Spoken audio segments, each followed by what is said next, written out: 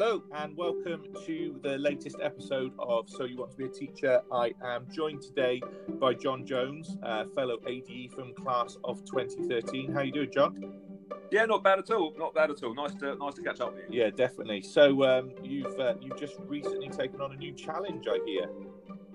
Correct. Yes. My current job is Director of Innovation at RGS Worcester, which is an independent school in Worcestershire. The job is working across 4 different schools, not just the senior school where I'm based, but across 2 prep schools and a girls' school called Dodderhill, where I'm overseeing the deployment of iPads and all the other associated technology and infrastructure and digital strategy. Awesome. Sounds really exciting, something to get your teeth into. So, John, the question I'm asking everybody is why? Why do you teach? What is it in this job that makes you want to do what you do? It's a good question. I've been teaching for 15 years now, and I think what I always come back to is that simply I love working with children and sharing ideas with them. Planning lessons can be a chore, but delivering exciting lessons and watching students progress, develop their knowledge, and improve their understanding of the world around them is amazing. And you always hope that by the time they finish education, they can actually have a positive impact on the world, on society, and that is a big responsibility. I love the opportunity to find creative, innovative, and interesting ways to teach and learn. And if I'm being honest, it's always a good laugh as well. I love teaching. I love it's you're never bored, and working with children is often hilarious. It definitely is. Yeah. Look, you've taught in some schools where obviously getting good grades is always going to be important. You just said you're in another independent school now, and I know sort of your history of the schools you've taught at. So you're under a lot of pressure to get performance, but you talk then quite a lot about creativity and having fun.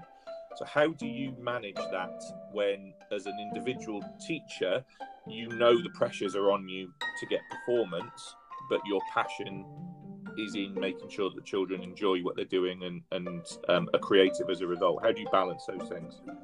I think the two go hand in hand, really. I think there's no reason why you can't make an interesting lesson, use technology, or maybe don't use technology, but make sure it's interesting and the kids are gaining something from it.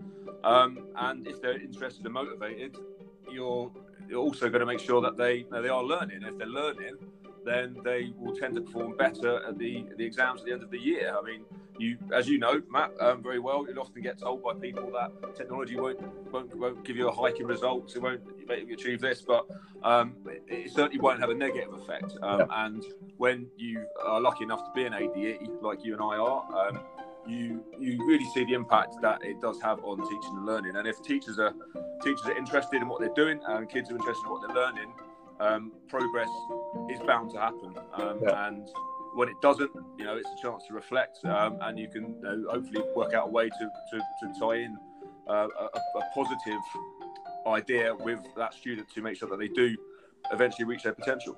Yeah, I think you hit the nail on the head there with, if the teachers are interested in what they're teaching, then you would assume that students are going to be interested in it too. And whether it is using technology or not using technology, I think the message to future teachers or educators out there that are feeling a little bit disillusioned is find a passion in the classroom that makes you want to be in the classroom. I think that's definitely it for me. I found technology 10 years ago and it made me reevaluate what I was as a teacher. So absolutely. I mean, I think I probably started teaching at a similar time you did, Matt, and the difference that technology has made upon the amazing things you can do within the classroom. It doesn't make you a great teacher, but what it can do is, if you're creative enough and willing to learn, you can just do things that you never thought would be possible. And I know as a kid, I would have absolutely loved to have the opportunity to do the things that children can now do if they're fortunate enough to have the technology to hand. And also, going back to the original question, why you teach, sometimes you think about your educational experiences yourself as a pupil. And you know, I love music, for example, but I was never taught it. Yeah. I love making films, but I was never taught how to do it. Yeah. All these things are now possible, and you don't have to be a musician or a filmmaker to go to teach. You just need to be willing to open your mind a little bit and learn how to do it. And often, as you know, the kids are very good at picking these things up, and who knows where tomorrow's musicians may come from. You may have one in your classroom, and if you've got the ability to deliver a lesson through something like GarageBand, then you may be sparking something that will have a lifelong impact. Yeah, I think that's an absolutely fantastic sentiment, and I think you're absolutely spot on. John, thank you so much for sharing your thoughts, and take care and good luck with the new role and the exciting new opportunities. Thank you very much, Matt. Take care. Cheers. Catch up soon. Take care. Bye. Bye-bye.